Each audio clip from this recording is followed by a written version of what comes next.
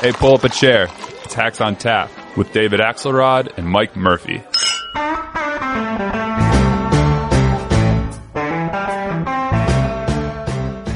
So, Murphy, here we are, the day after another great debate, Lincoln and Douglas. Yeah, contest of champions, boy, oh boy. I'll tell you, I don't know about you, but I was reaching for the no-dos. Maybe it's just watching the hearings, but it was a debate in which not a lot happened, which is probably good for some of them.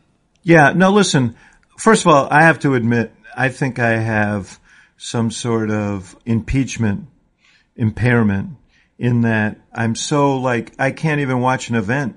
I'm like, where's Jim Jordan? Where's Devin? Where's all the, where are all the foils? Where are all the impeachment stuff has really kind of sapped my appetite for this. So I went into the debate a little low energy. I have to admit, but I think the debate itself was kind of low energy. Yeah, I thought of the five, this one was the least energetic debate. Yeah, I agree. I mean, I don't really trust my judgment on this because I'm the same. So I'm watching the impeachment hearings. Yeah, I don't really trust your judgment either. You should. Anyway, you should. Particularly, I'll tell you the other reason. So I'm impeachment hearings all day. I'm screaming at the television. I literally tweeted that when Devin Nunes started to talk, now we're going to see what 83 IQ points on the attack sounds like. I mean, you give me an idea of my, but then just because of the private hell I'm living in, I get to turn on what seemed like a 5-hour auction of class warfare and left-wing silliness. So by the end of it, I was literally ready to go take hostages somewhere or something. So I've had a couple hours of sleep, and I think if I had a debate headline, I would agree with you, kind of the least interesting, which is good news for Pete Buttigieg and Elizabeth Warren because they're both holding a lot of cards now in the early states, and I didn't see anything happen to change that. We can grind through the candidates, but that would be my headline. Well, first of all, we haven't seen the audience yet. My guess is that the audience may have been down, but we will see about that. But that would contribute to your analysis. I actually thought it was a pretty good night for 3 women on the platform. There were 4 women moderators, and there was a pretty good night for 3 women on the platform. I thought Elizabeth Warren had a decent night, unlike the last debate when she was under attack and didn't handle the Medicare for All question very well. I thought that she did very well in this debate. She seemed comfortable. She introduced bio in a couple of places, at least one, which I think is really imperative for her because she has to take, as we've discussed a lot of times, she has to take the sort of sheen off of the Harvard professor deal and make people understand that she's actually had she came up through a hard scrabble route, and she's got 3 brothers who were military veterans, and she has a very rooted American story. But I thought she generally did well. I thought that Amy Klobuchar had a decent night, and I think that Kamala Harris maybe had her best debate last night. It may be too late. But she had her best debate last night. Pete was adequate. He was fine. He did well enough. But I thought the women shone last night in the debate to the extent that there were winners. Yeah, my view was that out there, I think in the campaign, under the attacks on the Medicare for All and the cost and all that, Warren is kind of plateaued. Now, she's plateaued in a pretty strong position. I mean, most of them would be lucky to be plateaued there, but she's lost a little altitude.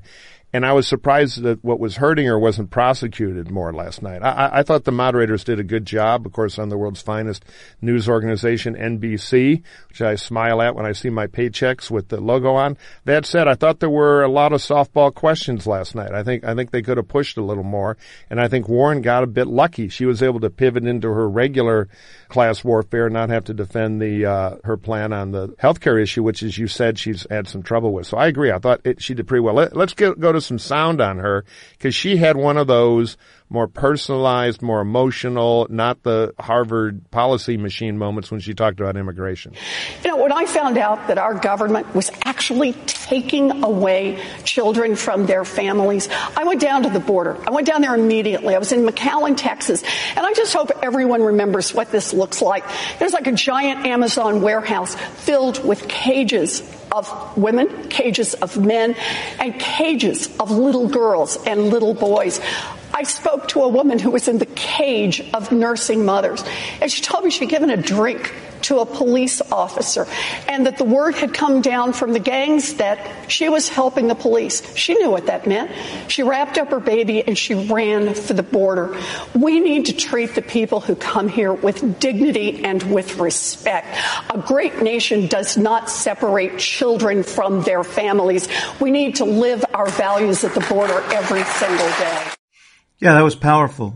That was powerful. It wasn't personal to her, but it showed a humanity. Right, exactly. And that was powerful. Again, I think she was comfortable throughout the debate. One interesting thing is at the beginning, she was asked, I think, a very good question.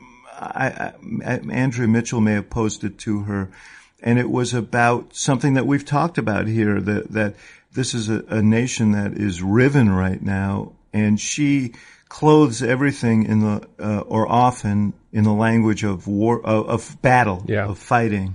And could she make the transition to a healing kind of leadership? She sort of navigated around that and said that if we treat people fairly and equally, then you're going to have more unity in the country.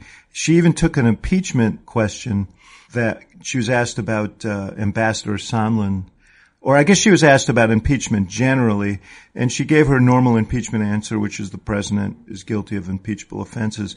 But then she talked about Sondland and talked about how he bought himself an ambassadorship for $1 million contribution to the inaugural committee, which may turn out to be a bad deal for both sides. And she said, this is what's wrong with our system. People aren't going to buy ambassadorships in my administration. And she went back to big money and its corrupting influence in Washington. So she was on message last night. I think Elizabeth Warren had a decent night last night. Yeah, I only worry that when she gets rid of the checkbook ambassadors, we're going to go raid the faculty lounges of every elite college. I don't know if it'll be every all that much better. I don't mind a few successful car dealers being ambassadorships. So Sondland, of course, is no role model. So how about Pete? I think he had a couple of things to do last night. One was withstand the onslaught. Well, it never really came. Big lottery win for him. I thought it was kind of... I was shocked by that. Yeah, you would have thought. Weren't you surprised? Yes, and though I was amused because at the end of the debate, it's almost like a couple of them looked at their watch and thought, oh hell, I forgot we got to do a mugging on him. It was interesting to me because the moderators clearly wanted to foment some of the attacks. As often happens in these debates, you invite people to give their criticisms of a front runner, and so they asked Amy Klobuchar about her comments and about Pete, and they asked Kamala Harris about her comments about Pete, and both initially sort of balked. We'll get back to that, but yeah, he I thought got off easy last night for a guy who just got 2 polls, one in Iowa and one in New Hampshire, that showed him with substantial leads, shockingly with substantial leads. You would have thought they would have played whack-a-mole with him last night, but he got off relatively unscathed. But let's listen to the sound. Yeah, let's start with the bite where Amy pulled out the meanest thing you can say in the mind of a senator, which is, you are nothing but a, wait for it, local official. So that was a great exchange. Mayor, I have all appreciation for your good work as a local official, and you did not when you tried. I also have actually done this work. I think experience should matter. Mayor Buttigieg, I'll let you respond to that. So first of all, Washington experience is not the only experience that matters. There's more than 100 years of Washington experience on this stage, and where are we right now as a country? So I think Pete won that one. It was like a Jackie Chan movie. He kind of knew the thing was coming, and he had a whole routine ready. He did. And he had a go-to line there about Washington, which is always a winner when you're talking to America. He clearly was laying on the pitch, and there was a reason for it because Amy sort of tipped in advance what her critique was going to be, and he was ready. If I had one criticism of Pete last night, is he seemed at times over-prepared. Mm-hmm. And I think it was exacerbated, by the way.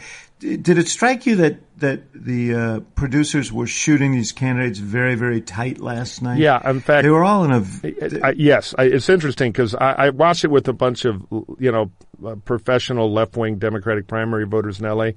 Some of whom work in the TV business. You and I both directed 1 million spots, and I remarked to somebody early, boy, HD and these tight choke shots might be okay for TV drama, but they're not so great for the candidates. I mean, Steyer had something going on with a lower tooth that was driving me crazy. And again, I've got to navigate this one carefully. Don't send all angry mail to David Axelrod at the Chicago Institute of Politics. But I thought Biden had the waxworks problem a little bit, but Amy was unlucky because a lot of her content was pretty good last night, as it's been before. But part of the bangs in front of her were either caught in an air conditioning crosswind, or she had this tremor. I think it might have been just the one bang moving created the appearance of a tremor, but it was really distracting. And kind of the civilians I was watching with were talking about it all night. I actually got text about that, and I think that the rehearsed nature of some of Pete's stuff was accentuated by the tightness of the shot. I don't think the way the thing was covered by the cameras was helpful to anybody. But anyway, he was laying on that pitch, and I think that he scored.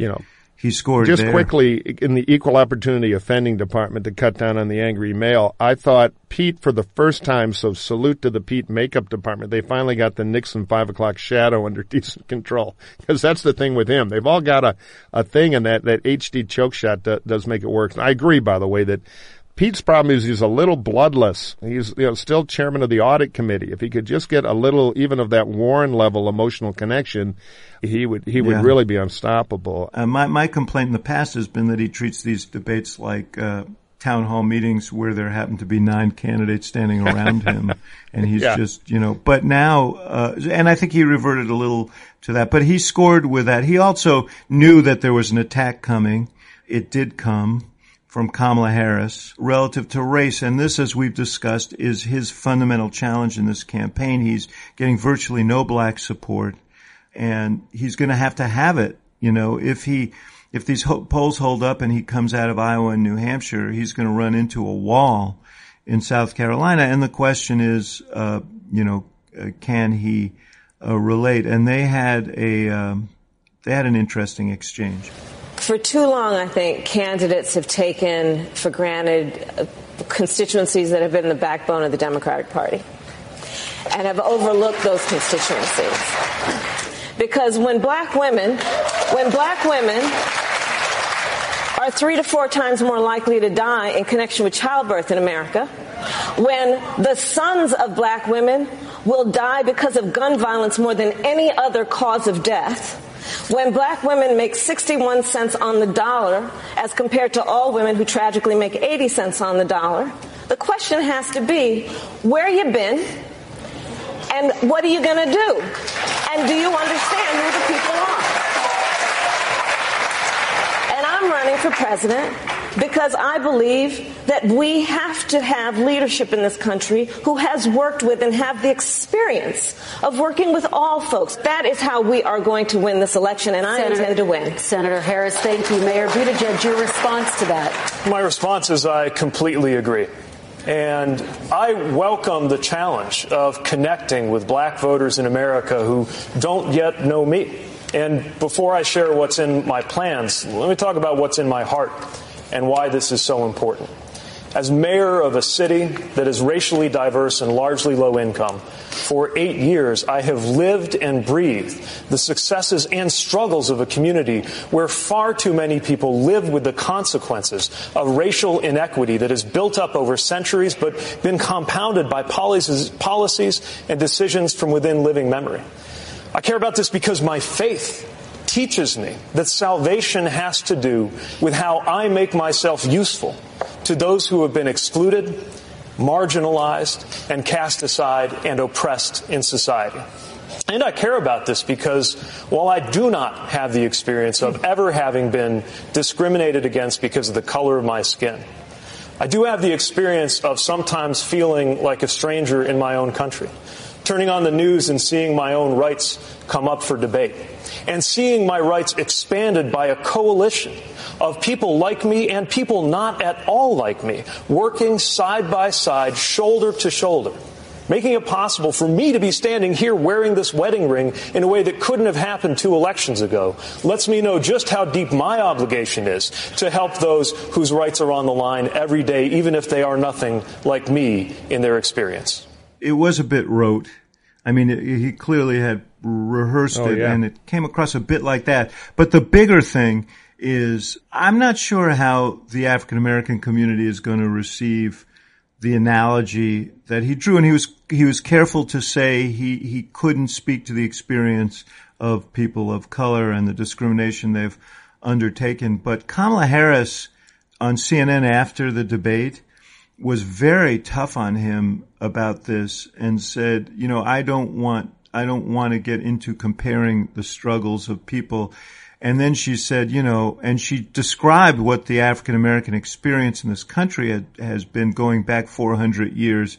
And there is sensitivity in the African American community about drawing those kinds of comparisons. And I wonder how it's going to be received in the African American community. I think it was heartfelt. I think it was not meant to offend, but I suspect that he may have offended. Yeah, I don't know. I think if he comes out of Iowa and New Hampshire top two with momentum, as long as he's not up against an African-American candidate, should a Deval Patrick come to light or Cory Booker get that late surge that we've all wondered about, or Kamala come back to life, I think if he looks like the guy with momentum and he's a Trump beater and he goes down there and works, he is going to be able to navigate the South Carolina primary.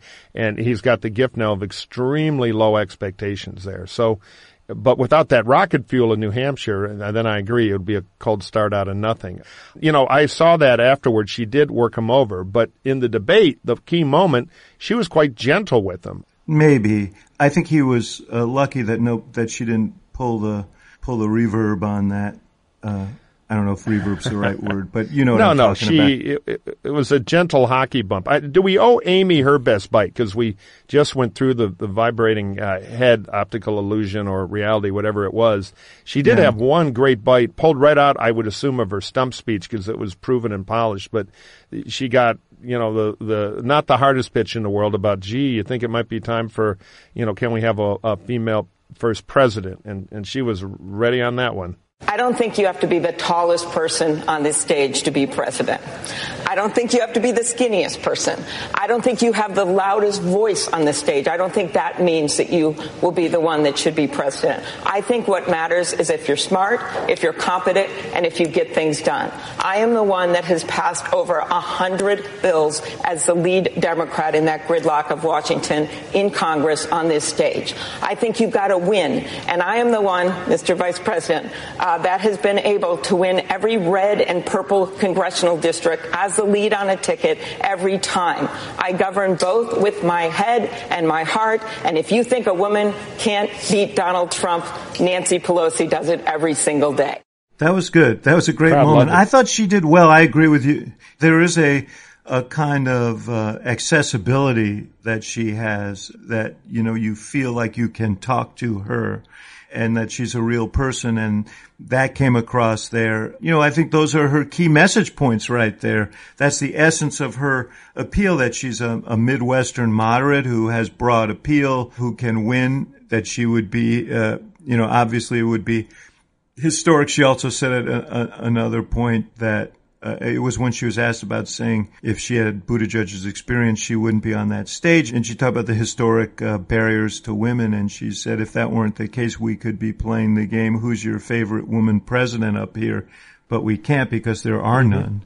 I thought that she was really good. I have to say, personally, whenever someone in the Senate talks about passing 100 bills, my teeth kind of clench. Her folks say that is actually a big plus for her, that in their research, people really respond to the fact that she's someone who could get something done in this very, very difficult environment. So they obviously thought she was scoring points there. Hey, you mentioned Cory Booker. Yeah.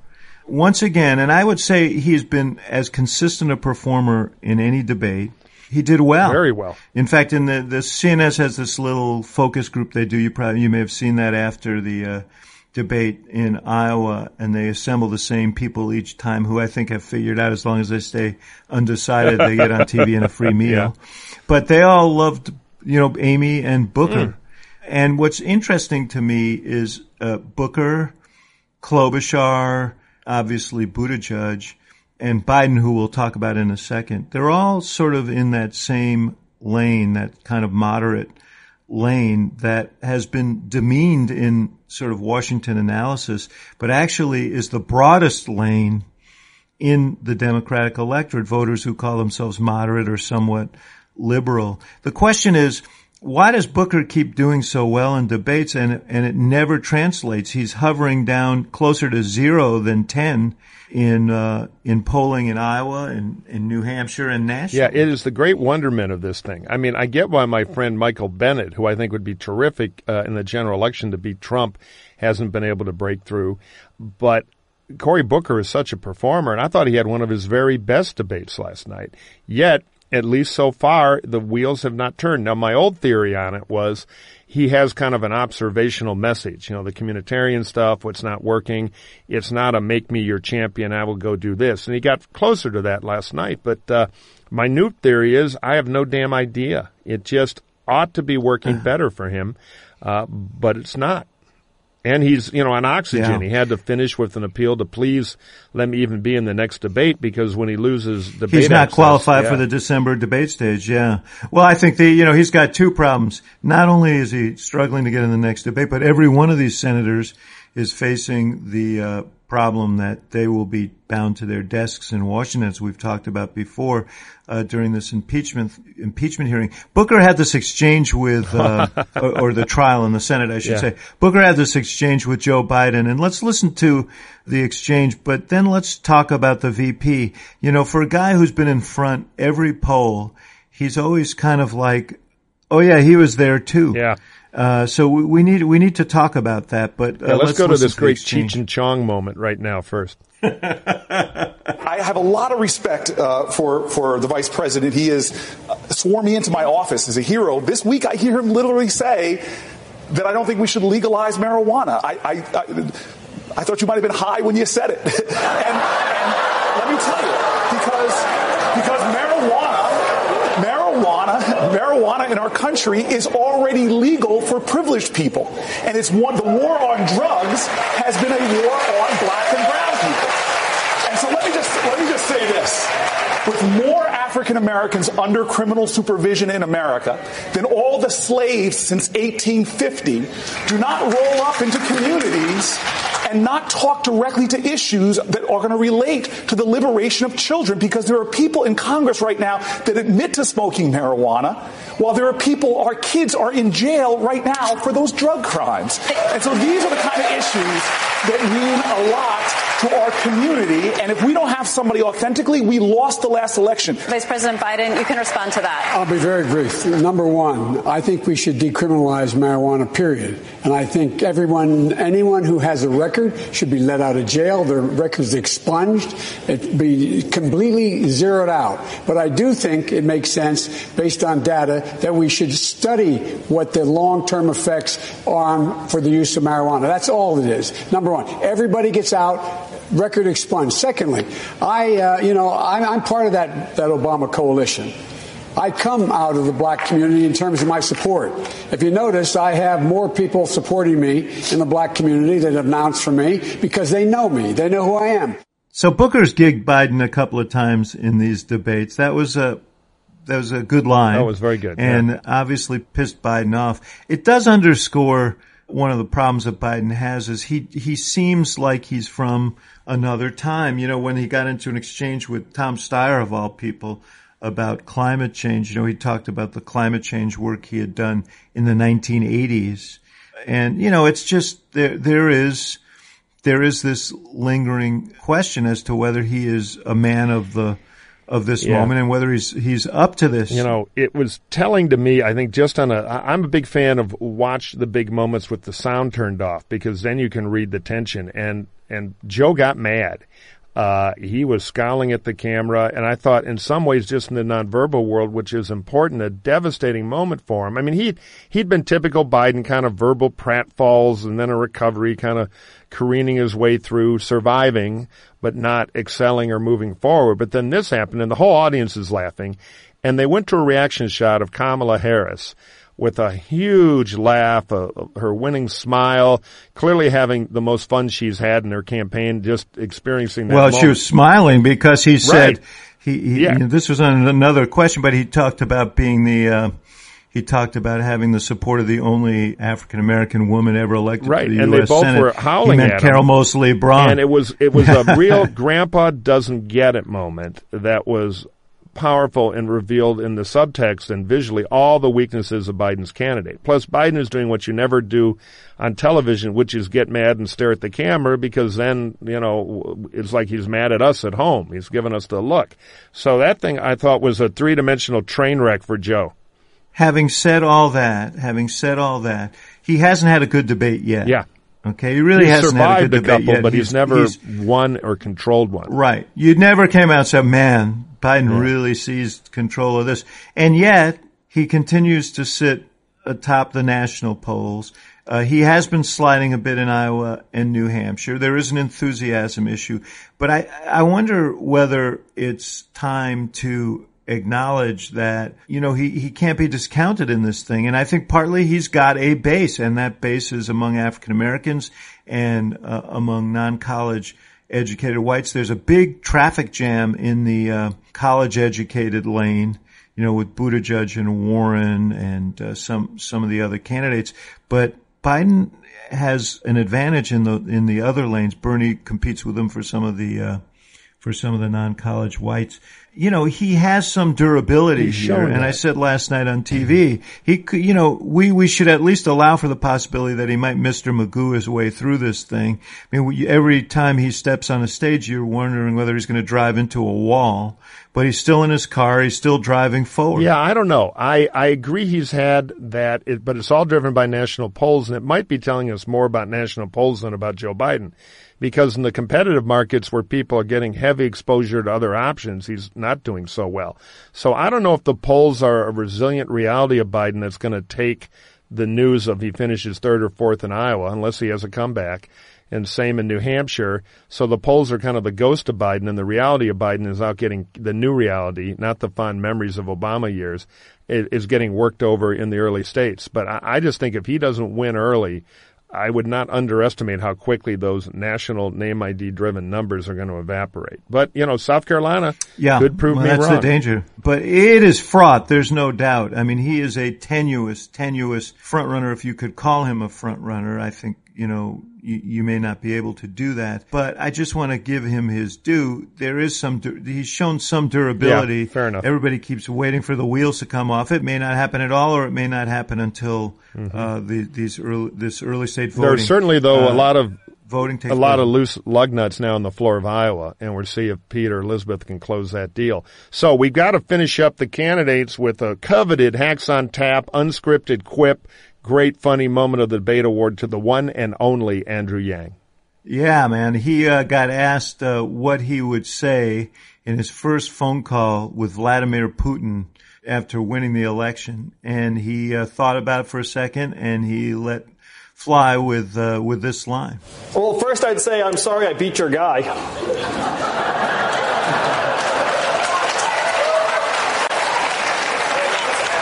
Or not sorry. Not sorry. I mean, you got to hand it to him. I love Yang. Me too. I think Yang is such a free spirit up there. He's smart, and he has some substantively important things to say, but he also is free and easy up there. And that was a great line on the fly, I thought. Yeah, he's a smart guy. Good on you, Andrew Yang. Yeah, exactly. We give you the award for being a human in the right moment, and hopefully he did himself some good with that.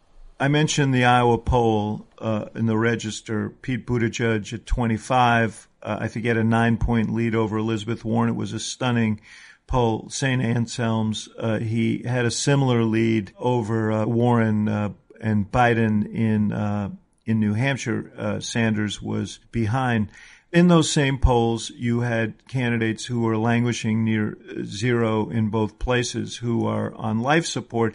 One of them was Kamala Harris. She had a great performance last night, I thought, for her best debate performance. She's also running an ad in, and I don't know if you've seen the ad. I have. But let's listen to the audio of that ad. Sick of this? Well, think about this. He's a world leader in temper tantrums. She never loses her cool. She prosecuted sex predators. He is one. Grab him by the... She shut down for-profit colleges that swindled Americans. He was a for-profit college. At Trump University, we teach success. Literally. He's owned by the big banks. She's the attorney general who beat the biggest banks in America and forced them to pay homeowners $18 billion. He's tearing us apart. She'll bring us together. This is Trump. And in every possible way, this is the anti-Trump. So if that's what you're looking for in your next president, there's really only one. Kamala. So she's going right at Trump in a really creative way. And it struck me that that's the kind of ad that could actually cut through. I don't know at this point, there's no history that one can go from 3 points in Iowa at this juncture to actually placing in the top 3 positions where she needs to land. But that's the kind of ad that will get attention. Yeah, I don't know if they have the dollars to push it through in a crowded environment. But look, she had a good night. This is the effective Kamala we've seen before, and we've also seen go away.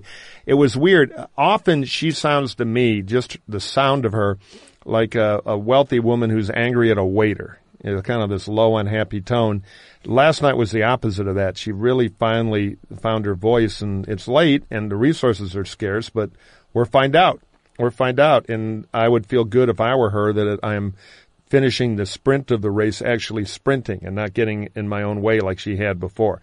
So we've got a huge impeachment, I don't know what to call it, kabuki TV show of huge import to talk about. But first, I think we have to pay some bills.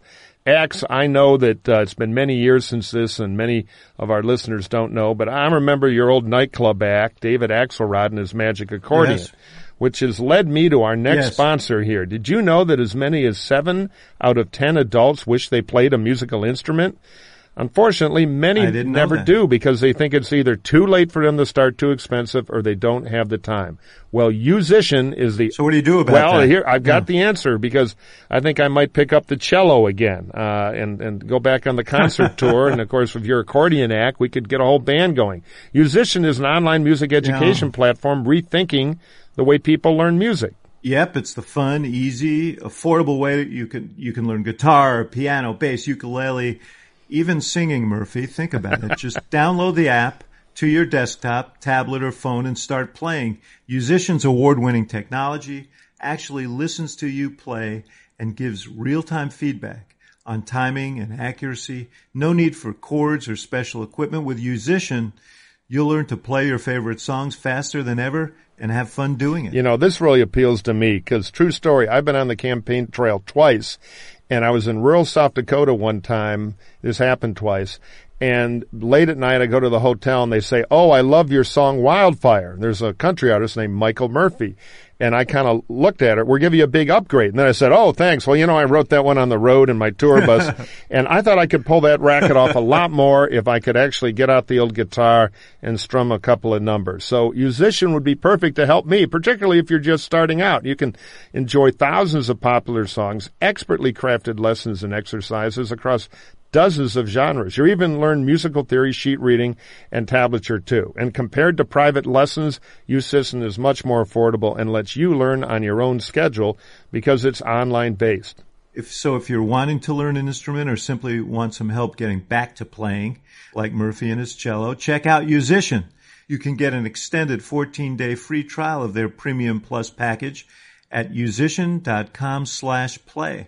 That's unlimited lessons and unlimited songs on as many instruments as you want for 2 whole weeks. That's unlimited lessons and unlimited songs on as many instruments as you want for 2 whole weeks. It's fun. It's online. You can get at it 24/7. And I actually do have a piano. I fake it on a little bit. I may look into this myself to try to sharpen up. So just go to musician.com/play to start your free trial today. And because we know our audience, we're going to spell this out for you. That's YOUSICIAN.com/play. Axe, I'll see you out there on the music trail. All right. Okay, now let's turn to impeachment. Wow, what a show. I've been glued to the TV. How about you, Axe? Yeah, man. I told you, it cheapened the whole debate experience for me because the impeachment hearings are such good TV. What's been interesting to me about it is it seems like Democrats are trying to lay the groundwork for impeachment, methodically laying out a case. And I think they've done pretty well with it. Republicans are doing what you do when you don't have a very good case, which is they're going tribal. Yeah. And as much as possible, they're trying to make the whole thing out to be a bloodless coup with no foundation, and they're summoning everyone to stay on the reservation. Yeah, I think that's exactly right. I'm reminded of the old story, alleged story about the first electric dynamo delivered on the docks of Constantinople under the Sultan. These two Scottish engineers had a big crate, and they sent somebody down from the palace who read English to look at them. The Sultan's man read the crate and immediately went nuts and had the local soldiers behead both of the Scott engineers because in English on the crate, this machine makes 1,000 revolutions a minute. So where the facts don't count, it's all context of tribal traitorism. I mean, I was watching that. I thought Jim Jordan might pull out a sock puppet. They got nothing. They got nothing. And by the way, I think but he's there for a reason. You know, they put him on that committee for just that reason, though. I mean, he's like a human fog machine. That's his role there. I mean, he literally is a designated hitter to try and muck up the waters here. But you know what? I think it's doing Republicans a big disservice because Trump doesn't want to give any quarter here. He wants to continue to insist that his call was perfect. There was nothing wrong with it. The bailout position for Republicans is to say, hey, what he did sucked, it was wrong, it was bad, but it's not impeachable, and there's an election coming, so let's decide it there. That's where I think a lot of your friends in the Senate are going to land. Yeah. I know you're still hoping for some sort of enlightenment there. You never let that one go. You should be hoping for that, too, as a loyal and patriotic American. But no, you're right. Look, their best argument is, all right, voters, you've seen everything. You decide. You're the jury. And that'll give them some cover. But as this thing careens out of control. But you can't do it. You can't do it if you are, go to the mattresses and say everything he did was fine. This is all a hoax and a farce.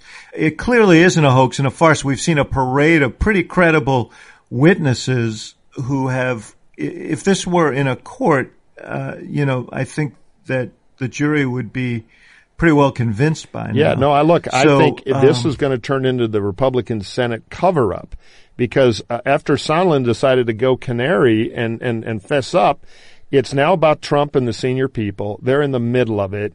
It was, in effect, bribery because they're holding back American aid that's been approved legally by Congress in exchange for a political hit job on Joe Biden. And Trump's in the middle. He's the quarterback. It does not get simpler than that. It's a simple narrative, and the political pounding there, and I heard some squeals of pain yesterday backstage, in the Republican world backstage. They're just going to turn up the heat here. And as you say, Trump doesn't give them any cover. If Trump went out and faked a big apology or something so they could say, yeah, the president gets it, he was wrong. But it's impossible with Trump. It's not within his range of possibilities to do that. So he's put them in a really tough spot. So here's my long-term forecast. House impeaches, that seems pretty clear that that's going to happen, and it's probably going to be on a partisan vote. You know, I saw Will Hurd yesterday, who I like. You know, I've done an Axe Files podcast with him. He's a good guy, but he clearly has made his decision, and then he went with a group of them later and called for Schiff to resign and so on. He was the guy most likely in the House because he's retiring. He's relatively independent. He's an Intel veteran of the Intel community. You thought, well, he might be someone who would go. The fact that he's not tells me no one's going on the Republican side. So it'll be a partisan vote. It will go to the Senate. The Senate will acquit him after a trial.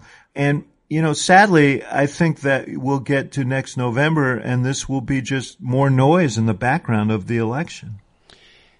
I think that is exactly the kind of stale conventional wisdom you hear around D.C.